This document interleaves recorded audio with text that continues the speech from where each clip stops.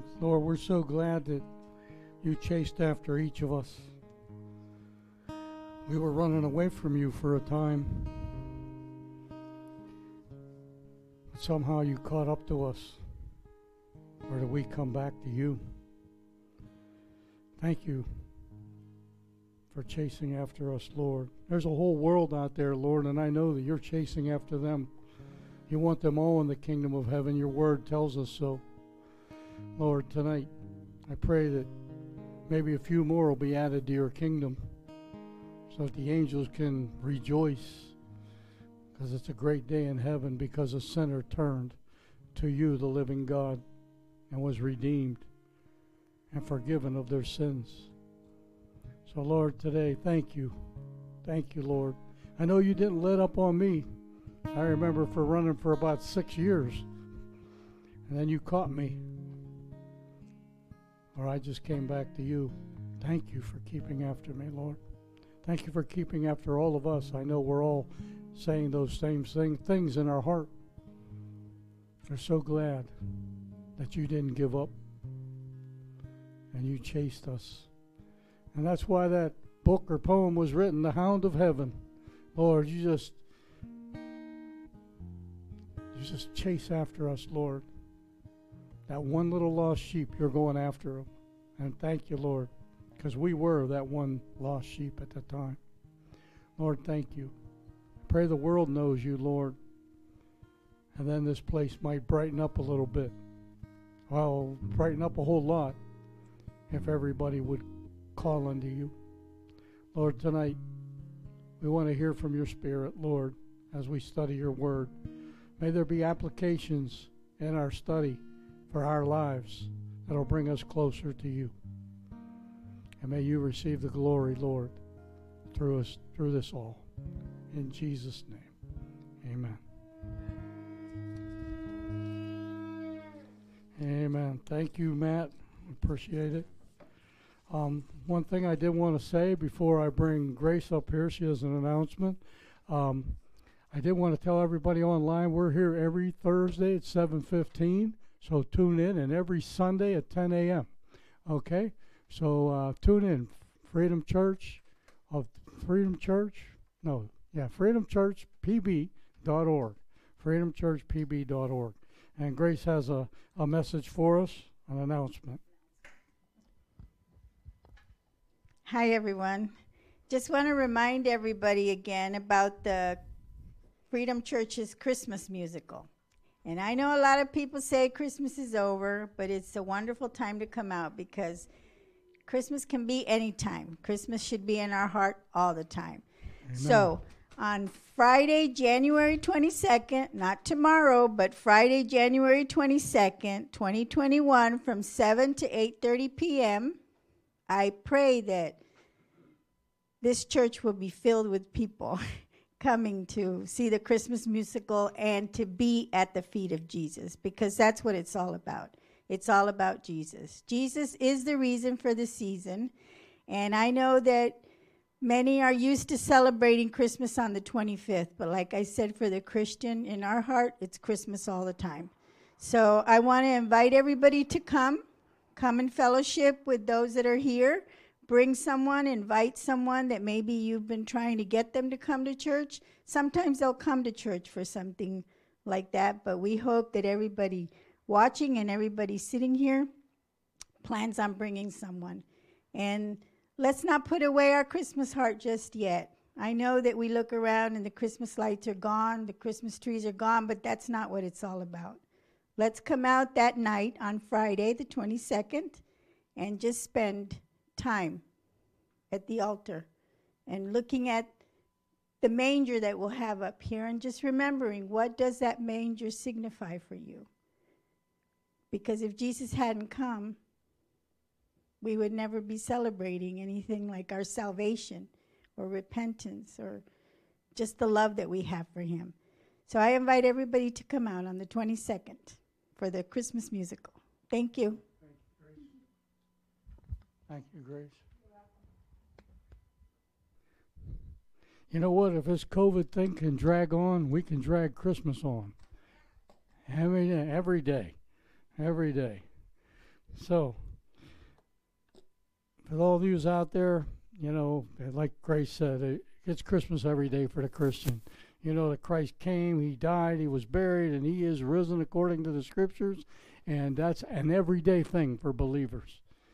We just don't stop just because Christmas season's over. We worship the Lord every day, just like those shepherds did and the kings did.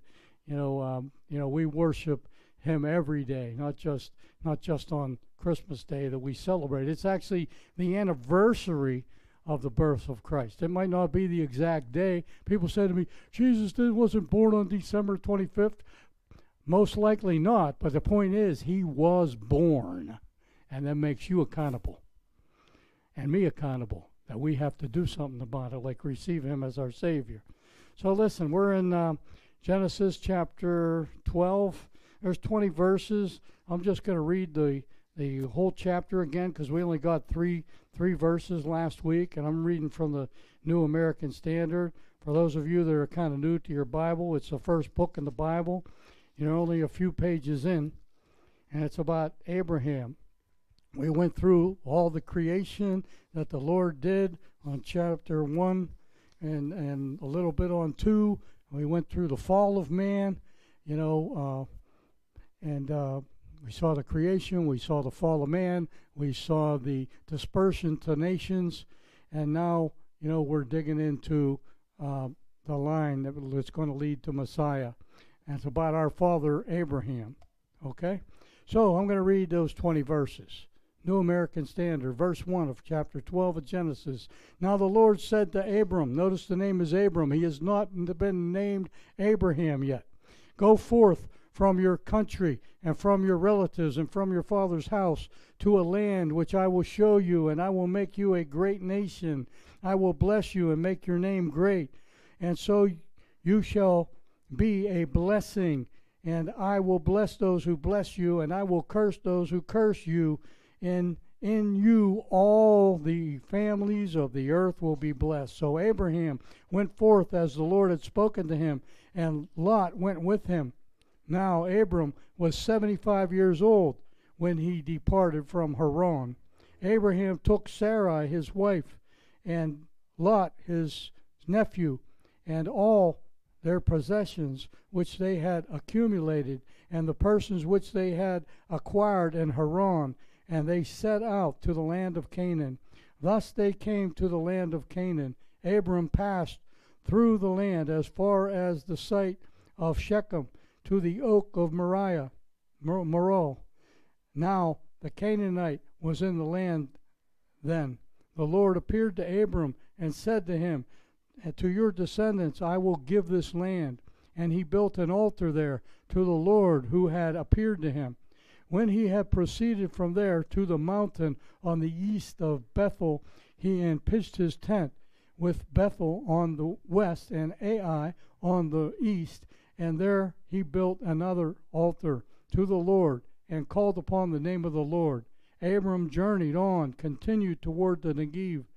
Now there was a famine in the land, and Abraham went down to Egypt to sojourn there, for the famine was severe in the land. It came about, when he came near to Egypt, that he said to Sarai his wife, See now, I know that you are a beautiful woman, and when the Egyptians see you, they will say, This is his wife, and they will kill me, but they will let you live. Please say that you are my sister, so that it may go well with me because of you, and that I may live on account of you. It came about, when Abram came to Egypt, the Egyptians saw the woman was very beautiful. Pharaoh's officials saw her and praised her to Pharaoh, and the woman was taken into Pharaoh's house. Therefore he treated Abram well for her sake, and gave him sheep and oxen and donkey and male and female servants and female donkeys and camels. But the Lord struck Pharaoh and his house with a great plague because of Sarai, Abram's wife. Then Pharaoh called Abram and said, What is it that you have done to me? Why did you not tell me that she was your wife? Why did you say, She is my sister, so that I took her for my wife? So then, here is your wife. Take her and go. Pharaoh commanded his men concerning him, and they escorted him away with his wife and all that belonged to him. Quite a story. We see Abram here he's a man. He failed, and we're going to see, and I'm going to point it out as we go on. Remember, in the first 3 verses, God promised to Abraham a few things. And what is it? He promised him land. He promised him that he would be a great nation. And he promised him people. And he promised him blessing. So he's 4 promises God gives to him. And we know the whole promised land was given to the Hebrews. The whole promised land. And if you look it up, it's from the great river Nile all the way up to the Euphrates, which is not the little 10 small piece of land that Israel possesses today. He gave them that land, and he said that he's going to make a great nation out of the Hebrews, which he did, as you well know today, which consists not only of the bloodline of Abraham, but also the faith line of Abraham. That means that because of the blessing, it extends to those that believe in Yahweh by faith, because Abraham was saved by faith. And then he gave them people. So now, there's many people. There's Hebrews, not just bloodline Hebrews today, but there is spiritual Hebrews today, because they are, Abraham was justified by faith, and so are we who believe and may not be of the bloodline of Abraham. We are justified by faith. And he said, I'll give them blessing. People bless you, I'll bless them. And if they curse you, I will curse them. So, God's pretty tough about this situation, about the Hebrews. America and every nation ought to know that it is important to side with Israel, because Israel is God's nation, whether you like it or not. Over the years, last week I touched on it very quickly and didn't get it quite clear enough. But what became of those nations that did not bless Israel? Let's look at a couple of them, okay?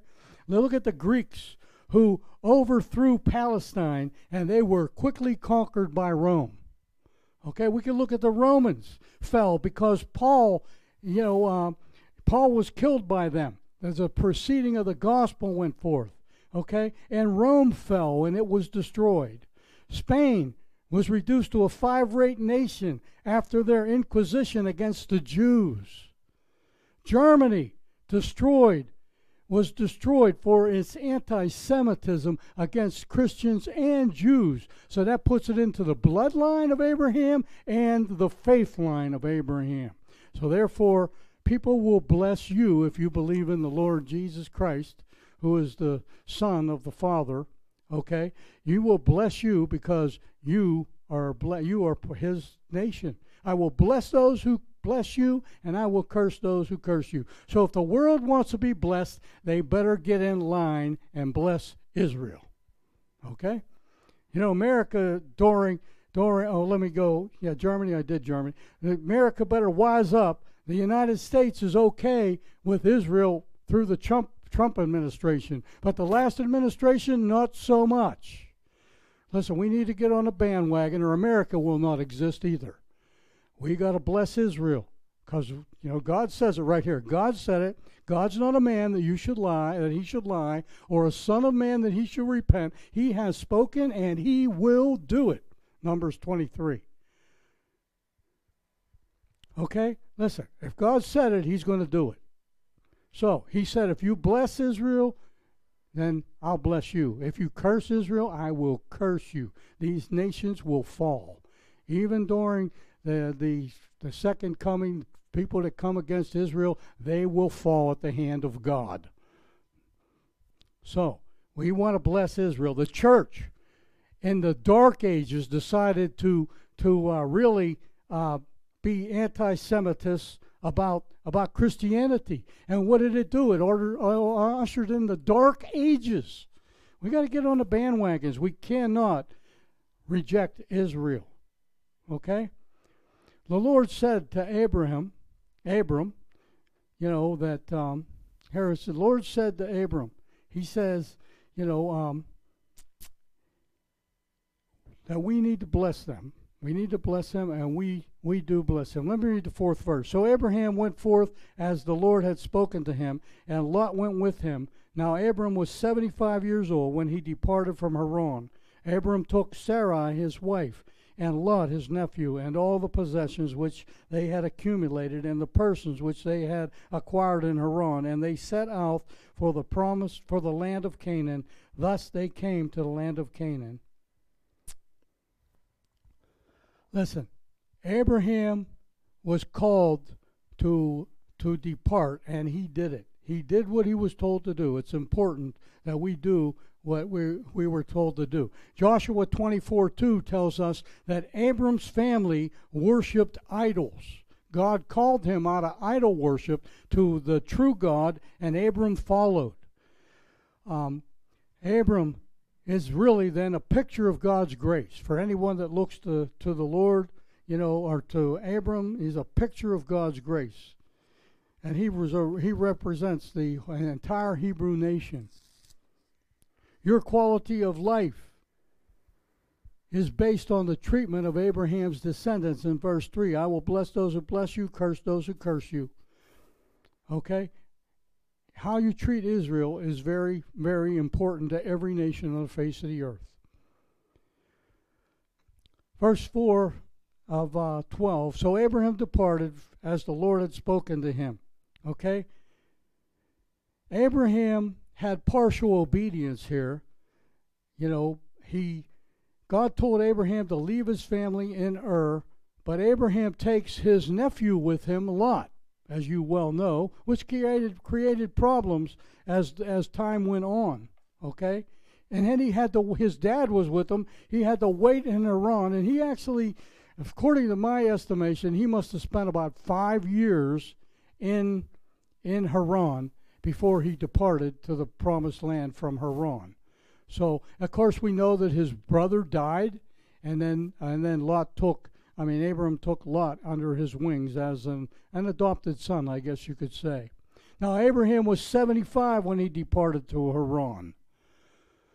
This is why I'm younger than 85, or 75, but I'll tell you what, he was in good shape. He was in good shape. So if you're 75, just keep claiming health. Keep claiming health. Because God wants you to be well, as far as what I can see in the Scriptures. And that's not a name it and claim it. That's just believing the words of God. And Abraham was 75 years old when he departed from Haran. He went 600 miles northwest to Ur. Then he did 400 miles southwest to Canaan. Now, that would be like, first of all, you moving from Miami to Atlanta, and then from Atlanta to New Orleans. That's where he went. When he could have cut straight across, it would have cut them miles out. Now, why he went there, I don't know. I don't know that it means too much. So Abraham prospered in Haran, it says in verse 5. He gathered possessions, and he took Sarai, his wife. Okay? So this is an interesting chapter. Sarai was his wife. Turn to Genesis chapter 20. I'm going to read the first several verses. Now Abraham, this is Genesis chapter 20, verse 1. Now Abraham sojourned from there toward the land of the Negev, and settled in Kadesh and Shur, and he sojourned in Gerar. This is talking about Abimelech.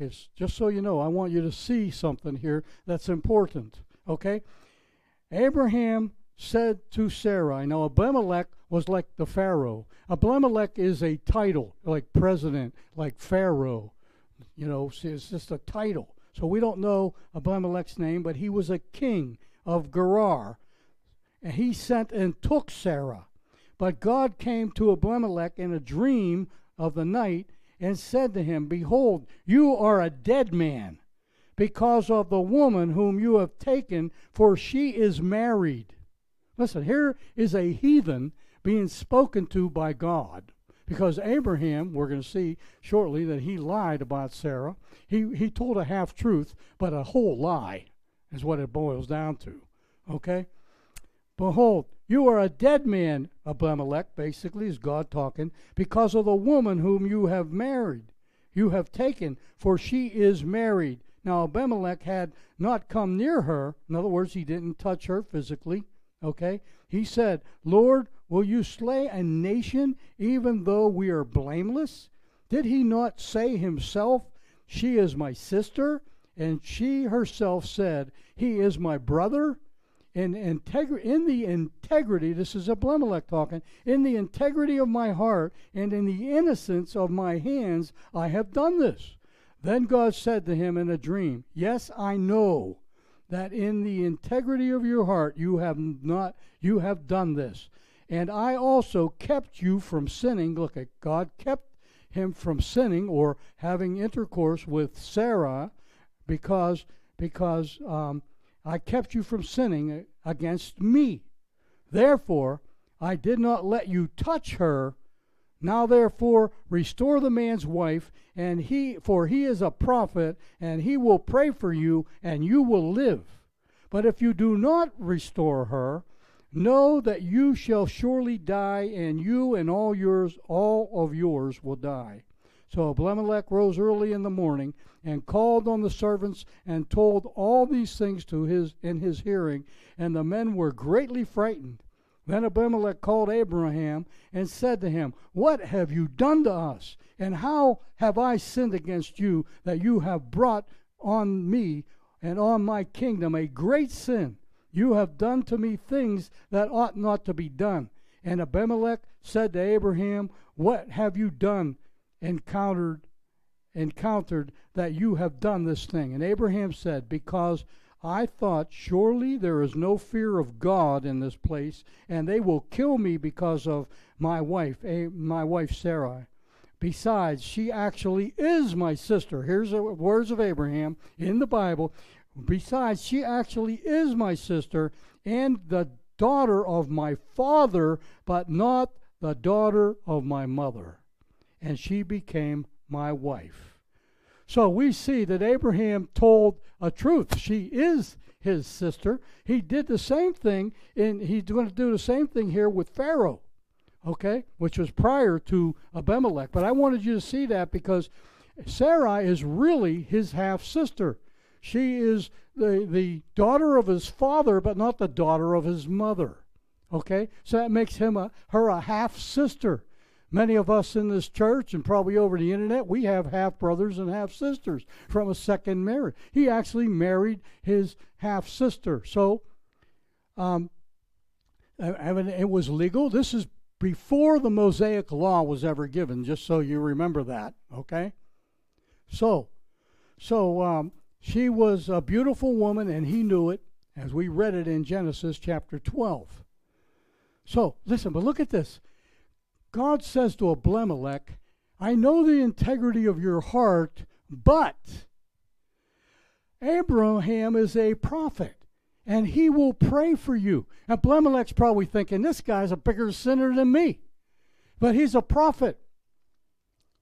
So Abimelech did what God told him to do. Abraham did not recognize that God could speak to the heathen, and the heathen, of course, was kept from touching Sarai, which that also plays back into the chapter that we're in, because Pharaoh never got to touch Sarai either, keeping her pure. Okay? Now Abraham failed. He jumped into the flesh instead of the spirit and following after God as we go along. You'll see that. But God tells Abimelech, who had an integrable heart, to go to Abraham and he'll pray for you. His prophet. Abimelech's thinking, he's a bigger sinner than me. But he did what he said, and he let Sarah go. Otherwise, it would have cost him his life and his entire family. So Abraham acquired possessions in Haran. This is verse 5 of Genesis 12 again. And he took Sarah for his wife. But she was his half-sister, as you just saw in Genesis chapter 20. He acquired people in Haran. That means that he was there for quite a while. Even though God had spoke to him prior to that many times to go out to the land that he's going to call him. He stayed a while. His dad died in Haran, Terah. He died in Haran, and then Abram moved on towards the promised land from from Haran, I'm sorry. Now, verse 6 of Genesis 12, okay? Abram passed through the land as far as the site of Shechem and the oak tree of Morah. Now the Canaanite was in the land. The Lord appeared to Abraham and said, to your descendants I will give this land. So he built an altar there to the Lord who had appeared to him. Okay? God gives him a promise. I'm going to give you this land. Okay? Your people will possess the land. Remember, that's part of the promise in Genesis 12, 1 through 3. Land, descendants, blessing, and a great name. And, of course, we know that Abraham has a great name. We wouldn't be talking about him today if he didn't. He is the father of our faith. He is the father. He's the great patriarch. It's Abraham. It's Isaac. It's Jacob. Okay? So he tells us the Lord promised his people to possess the land. That was Joshua's conquest after Moses had passed away. Joshua was the one who actually conquered the land. He didn't conquer all the land.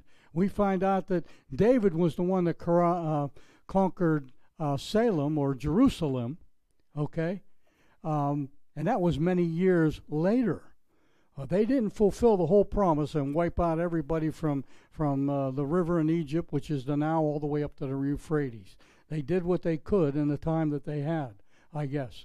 And he built an altar at Shechem. Okay? Abraham believed the promise of God, and he built an altar, and he worships at that altar. Okay? And he builds a second altar in Bethel. Right here, where we see the Lord spoke to him, and he built an altar there to the Lord who had appeared to him. Listen, the Lord had appeared to Abraham at Shechem. So he builds an altar and he worships the Lord. The second altar at Bethel, tells us that Abraham went south from Shechem and settled between Bethel and Ai, and he builds an altar there to the name of the Lord, and he worships him, and he prays to him, and he gives him thanks, and that's part of all of our lives, these altars. The New Testament and an Old Testament truth is that although Abraham was given the promised land, he still dwelt in that land in a tent. And as I mentioned last week, he never possessed any of the land as long as he lived. The only thing he did possess was the cave at Machpelah, where he buried Sarah, okay? And, of course, we know that Abraham, Sarah, Isaac, and Rebekah, Jacob and Leah, and Joseph is in that tomb, the same tomb. That was the only land that Abraham owned in the promised land. Otherwise, he dwelt in tents. That has a shadow of a parallel to us. Turn to 2 Corinthians chapter 5. 2 Corinthians chapter 5. We're going to read the first eight verses. And this isn't the only chapter that talks about a tent. 2 Corinthians 5. Okay? And we're going 1 through 8. For we know that if the earthly tent, which is our house, is torn down, we have a building from God, a house not made with hands, eternal in the heavens. For indeed, in this house we groan, longing to be clothed with our dwelling from heaven, inasmuch as we, having put it on, will not be found naked. For indeed, while we are in this tent, we groan, being burdened, because we do not want to be unclothed, but to be clothed, so that what is mortal will be swallowed up by life. Now he who has prepared us for this very purpose is God, who gave us his Spirit as a pledge. Therefore, being always of good courage, and knowing that while we are at home in this body, or this tent, we are absent from the Lord, for we walk by faith and not by sight. We are of good courage, I say, and prefer rather to be absent from the body, or the tent, to be at home with the Lord. You know, Abraham dwelled in a tent the whole time he was in the promised land. And we are promised the land of heaven, and we live in a tent, and we're not going to get to that, to see the actual kingdom of heaven till we get there. But we do live in the promised land in our hearts, just so you know that. Okay? Abraham was just passing through. And we also are just passing through this life. Many Christians don't even get that to this day. You aren't here forever. You can build your bank account and be the richest man in the entire world, but it don't mean a thing because you're leaving it all behind. You know, we got to get with the program here. You dwell in a tent. You will not live forever, and you can't take it with you when you go. Abraham was passing through. He just believed God, and he dwelled in tents in the promised land. He knew that it would be fulfilled someday. God made you a promise. You know what? That promise might not come true until after you're gone. But it's going to come true. If God spoke it, it will happen. You got to have that faith and that kind of faith to know that. We are just passing through. The spiritual parallel is right there, what I just showed you. You know, we're pilgrims.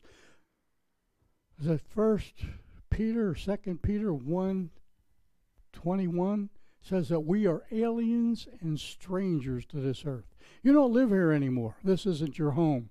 You were called out of this world into God's kingdom when you were saved. You're living in the kingdom of heaven now on this earth.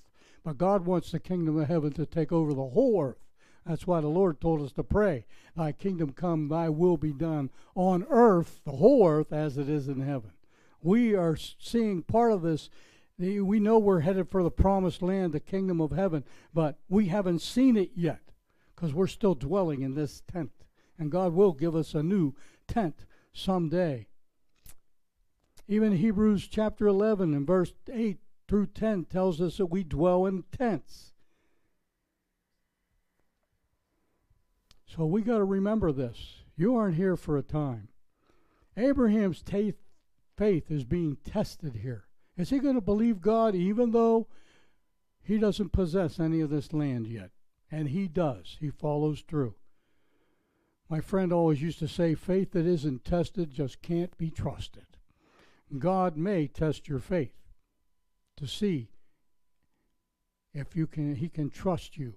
And you can find out for yourself, will you be trusted if your faith is tested? God's faithfulness in hard times will develop our faith. Yea, though I walk through the valley of the shadow of death, I will fear no evil, for thou art with me. God's faithfulness in hard times, like even walking through the valley of the shadow of death, you know, he will develop your faith. We dwell in these tents. Someday we're going to be all gone from this tent. And many Christians are living like they're going to be here forever. And you aren't going to be here forever. You know, I did a memorial for a good friend of mine, Dion Mantarola, back in January last year, a year ago. And I preached the gospel. There was over 100 people here. There was standing room only. And there were several pastors from different churches here. And me and Dion worked together many times. If I said 50, I'd probably be low. I'd say more like 100 times. Her and I worked together over the last 10, 15 years. Okay, in ministry and deliverance. And she passed away. She knew many people. She wasn't part of this church, although her and her husband does financially help support this church. She's never been here for a service. But we were good friends and very close, and we ministered together. We cast out demons together. We saw God heal people with debilitating diseases that would kill them. And we saw them healed, and she wanted me to preach, the memorial to be at this place. And I preached the gospel that day. And I know probably half of the church wasn't believers. And one of the pastors from one of the bigger churches around here came up to me, and he said, Joe, thank you for preaching the gospel. And I'm going to preach the gospel till the day I'm dead, just so you know that. And I'm going to do it with the Holy Spirit's help, because I can't do it in my own strength.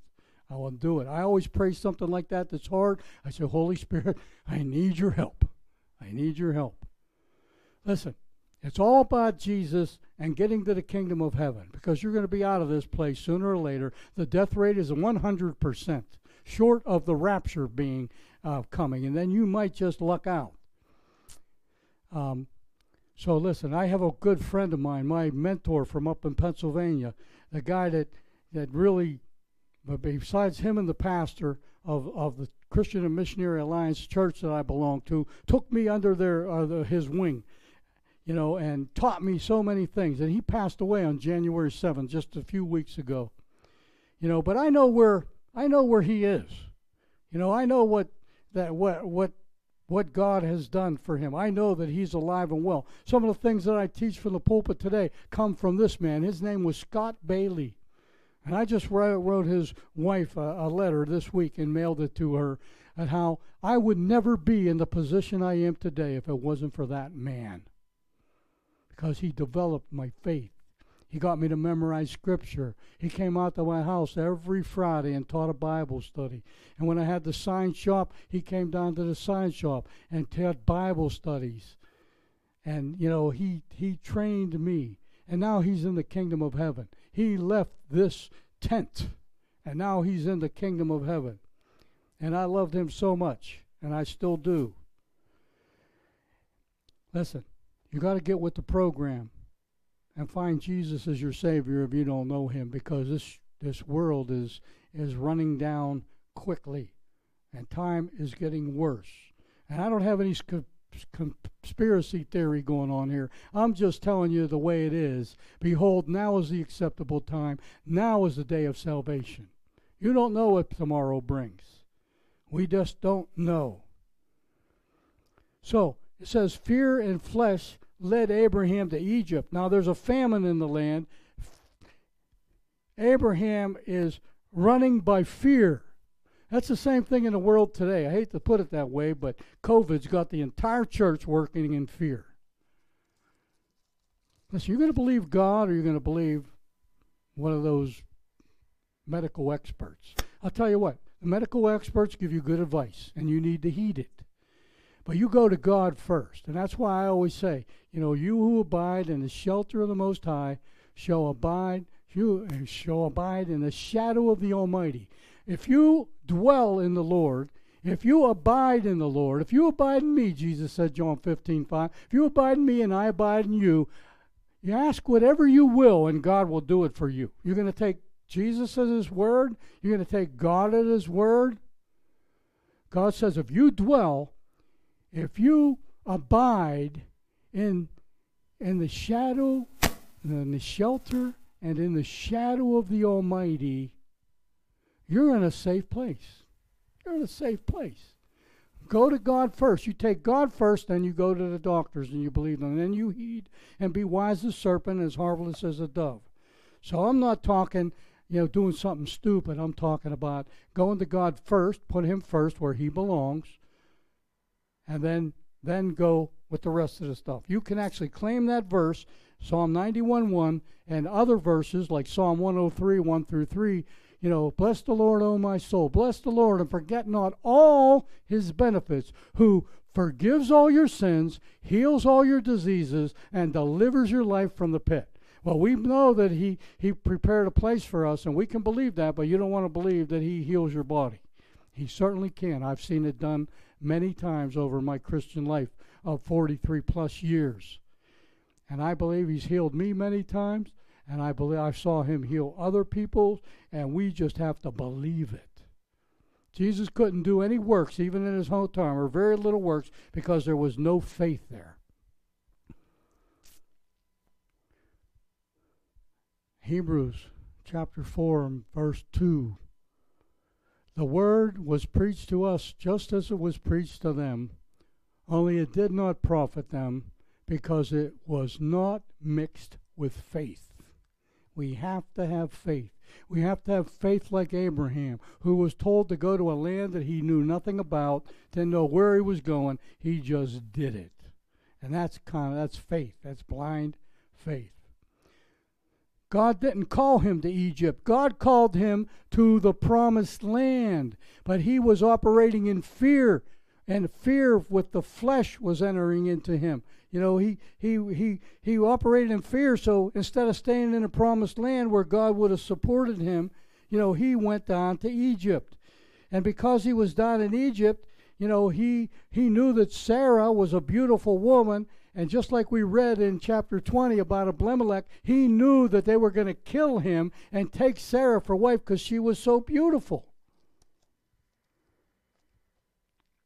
So he told her for the first time, listen, they're going to kill me unless you say you're my sister. He's going to give his wife to another man to save his own neck. I don't know. Then there's a scripture, I think it's Romans, you know, it says that, you know, the man is supposed to love his wife. Now, he's willing to give up. He was willing to I don't know, to get her caught in a lie. And she actually listened to him. She actually obeyed her husband. But you know what? It says right here that Sarah was of beautiful countenance. At this point, I want you to recognize this. At this point, Sarah is 65 years old. Abraham's 75, remember? She's 10 years younger. She is 65 years old, and she is beautiful. So there's no reason. You know what? My wife just celebrated a few months back her 60th birthday. I bought her a banner at the party store that says this, 60 looks good on me. And she still was good. She's a beautiful woman. I hope she's listening. She's a beautiful woman. Not only outside, but inside. For those of you that are what do you think, male chauvinists, you ought to get with the program and love your wife. Because listen, I've ministered with more women in my life than I have with men. I've seen them cast out demons. I've seen them heal the sick. In Jesus' name, of course. Listen, you aren't macho because you're a male. You aren't macho because you're a woman. You're macho because you're a child of the living God. When you fight in the Spirit, there is no male, there is no female, there's just believer. So when we get to heaven, as Jesus told us, they don't marry in heaven. They're like the angels. They have no sex. Abraham was scared to death of Pharaoh, so he was willing to give up his wife. He tells a half-truth, but of deception, which is a whole lie. And you know what? As we go through Genesis, you're going to find out that Isaac does exactly the same thing with Rebekah when he goes to Egypt. He tells Pharaoh, she's my half-sister, and she was.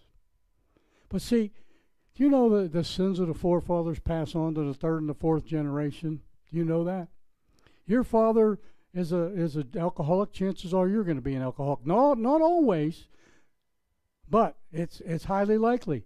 Bad friends corrupt good morals, says 1 Corinthians 15:33, I believe it is. Bad friends corrupt good morals. So he gets her to go into the same deception that he does. So he solicits Sarah to sin, and she follows the lead of her husband. Husbands can't do stuff like this. You're supposed to be a man of integrity. A man of integrity. And we're all learning, for those of you who are married. Now, Abraham lowers his integrity here. So the flesh is doing four things to him. It's preoccupying himself with flesh. Some of us Christians are doing that today with the COVID thing. No longer does he see God as sovereign, and that's the same thing Christians are doing today with COVID. COVID's more powerful than God. No, it is not. COVID isn't more power than God. Even Satan doesn't have power of God. Satan just is a deceiver. His power was stripped at the cross. Read it in Colossians chapter 1. he smashed the fangs and tore the claws out of the devil, and he has been made an open spectacle as Jesus triumphed over him through the cross. He took matters into his own hands. That means he entered into the flesh instead of putting his faith in God. And he was fearing men rather than God. Well, when Jesus came on the scene, he said, don't fear him who can kill the body, but fear him that can kill the soul.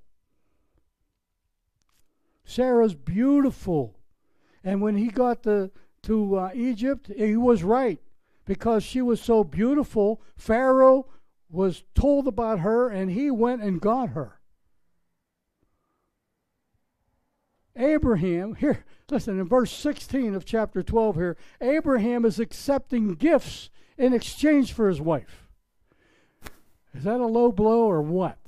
That's almost like being a pimp.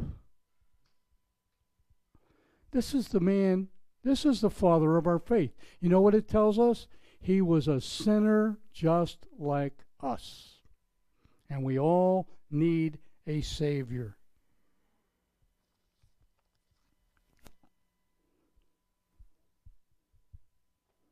Disobedience, multiplies quickly. He got Sarah to sin. He tells Sarah to lie. He loses his wife to another man.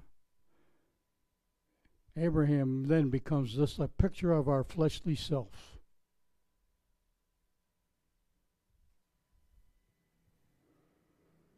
Did you ever notice how my sin looks really bad on you? If I do it, it's okay. I don't look at the log in my eye. I look at the speck in yours. But my sin looks really bad on you, even though I'm sinning it at myself. It's just a picture of us. We're all sinners. Your brother's a sinner. Your sister's a sinner. But you are a sinner too. Verses 17 through the end of the chapter, the Lord plagued Pharaoh, and this was repeated through Abimelech, which we read Genesis chapter 20. Okay, it was repeated. The Lord plagued Pharaoh. It shows that God was not confined to Bethel. This shows that he's omnipotent. It shows that he's omnipresent. He protects his people even when it seems lost. Even though Abraham lied about Sarah, God is protecting her from Pharaoh. Because Pharaoh could have went into her too and defiled her. But no, God didn't allow it to happen. When they go into the kings marry women from other countries or in treaties or whatever, they don't just go to bed with them that night. They make them purify themselves and pretty them up. They have to take baths and oil and all these things. You can find that out in the book of Esther. Where there was like a year period of making that woman even more beautiful. So we know that Sarah didn't go into her. When we get to Genesis 20, God tells us that, and I'm sure he did the same thing here. He protects Sarah even though things look lost. He did the same thing to Daniel, protected Daniel. He did the same thing for Peter. He did the same thing for John, who was boiled in oil. God protects when he has a purpose at stake. God did not let it happen. So he brought great plagues on Egypt, boils, because of Sarah, who was Abraham's wife. And Pharaoh, in verse 18, calls Abram. Here's what he says. He asks him two questions. What have you done to me? Obviously, God spoke to Pharaoh. What have you done to me? You know what? You see that your sin has an impact on other people, whether you know it or not. If you sin, it impacts other people. Abraham sinned, it impacted Sarah. Abraham sinned, it impacted Pharaoh. Abraham sinned, and it impacted Abimelech in chapter 20. Sarah's contamination wouldn't have been to God's purpose, so he protected her. So the second question that Pharaoh asked to Abraham, why didn't you tell me she's your wife? Obviously, God spoke to him. How did he know that she was his wife? Why didn't you tell me she was your wife? Even a heathen understands that there's evil in lying. Even a heathen understands that. This is embarrassing for Abraham. Abraham, again, well, this is the first time, but he's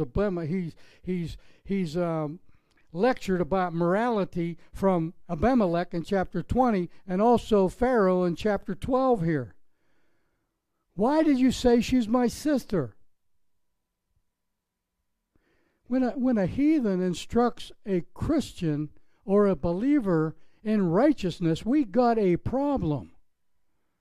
And that happens today a lot because, you know what, people say, why don't the church is out there saying, why isn't the world getting saved? And the world's looking at the church saying, what is wrong with them? They need to get saved. They're as unholy as the rest of the world. They're sleeping with one another. They brag about their sin of sodomy and pornography and drugs. It's a sad day. The world should be looking at us and saying, I want to be like them. When they pray, God moves.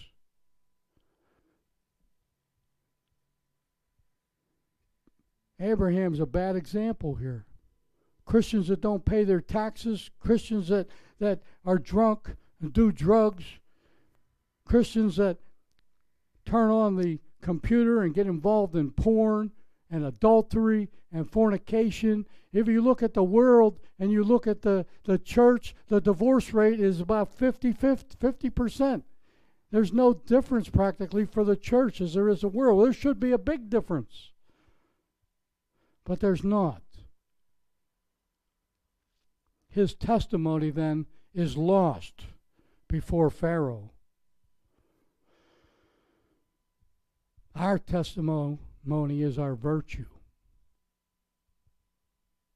that will achieve for us victory in this world.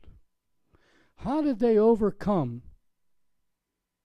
the devil in the Bible? You can find it in chapter 12, verse 11 of Revelation. And they overcame him by the blood of the Lamb and the word of their testimony. Abraham's testimony isn't so good here.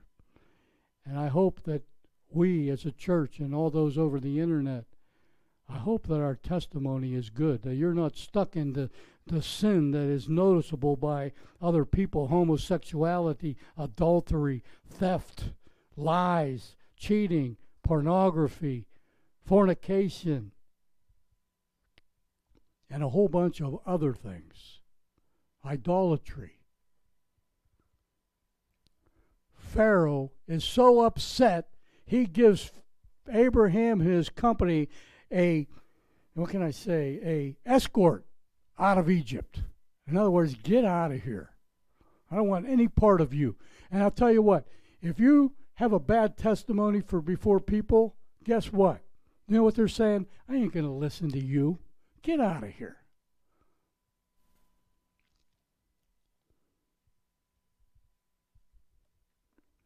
But what's amazing about this is even though God gives grace and protection to Abraham, he gives the same protection to Isaac. He gives the same protection to Jacob. He gives the same protection to you and I. Thank you, Lord. But Abraham does it again, chapter 20. We already went through it. He does the exact same thing to Abimelech that he does to Pharaoh. He loses his testimony. And he gives him an escort. Get out. Go. Just like the Pharaoh did. See, we know from the Word of God, that the Lord's loving kindness has indeed never ceased. They are new every morning, and great is His faithfulness towards us. We know that that's true. See, God tells us there that He doesn't expect perfection. He expects progress. Remember I talked to you last week about sanctification? There's positional, there's progressional, and there's perfected sanctification. Positional, if you have Jesus Christ in your heart, you are sanctified. That is your position in Christ. You are sanctified in Christ. That's your position. But there's progressive sanctification. The Lord doesn't expect perfection. He expects progress. You should be a better man today than you were a year ago. And the year before that, you should have been better then. You should be progressing in your faith. That is progressional sanctification. And then when we get to heaven is our perfected sanctification, where we are perfected because of our position where we receive Christ as our Savior. In the middle there, the progressional perfection, the progressional sanctification is where we grow in grace and in knowledge of the Lord Jesus Christ. It's where we get the rewards for our faithfulness to the Lord and what we have done for Him and how much we loved Him and served Him in our lives.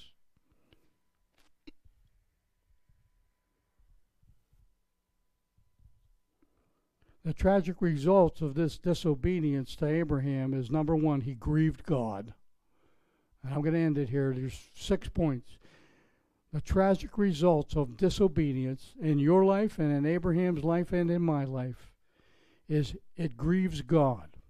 That's number one. Number two, it weakens our faith.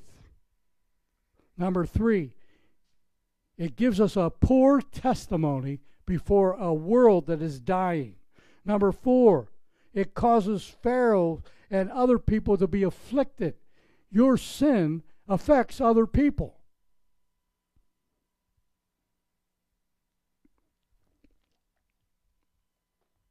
His sin, because he gathered people in Egypt, led to him taking Hagar and going into her and producing a son named Ishmael, which was an operation of the flesh. It makes him, the results of disobedience is a work of the flesh. And number six, it's a bad example to his son Isaac because he goes and does the same thing. And I think it's chapter 26. So anyway, be careful, Christian. Even though this is Old Testament study, it has shadows and, shadows of things that are in today's world, in our world. And it's a picture of the tent that we live in. It's a picture of not sinning. It's a picture of having a good testimony before men. So listen, we're going to end it there. Next week we'll be in chapter 13. So for those of you online, please tune in next Thursday night at 7:15. And for those of you, next Friday night, again, is going to be our Christmas musical. We're going to repeat. Please come out. It's Christmas every day for us Christians, and we're going to live it a little bit longer. So we're going to let people know it. We live it every day, but we're going to let people know it. And who knows, maybe it'll be Christmas in July. Okay? Anyway, God bless you. Love you all. I'll see you next week. If you're around online, 10 a.m. on Sunday. Okay? All right. God bless you. Lord, we thank you. Thank you for today. Thank you for the message. Father, drive it to our hearts. In Jesus' name, amen and amen.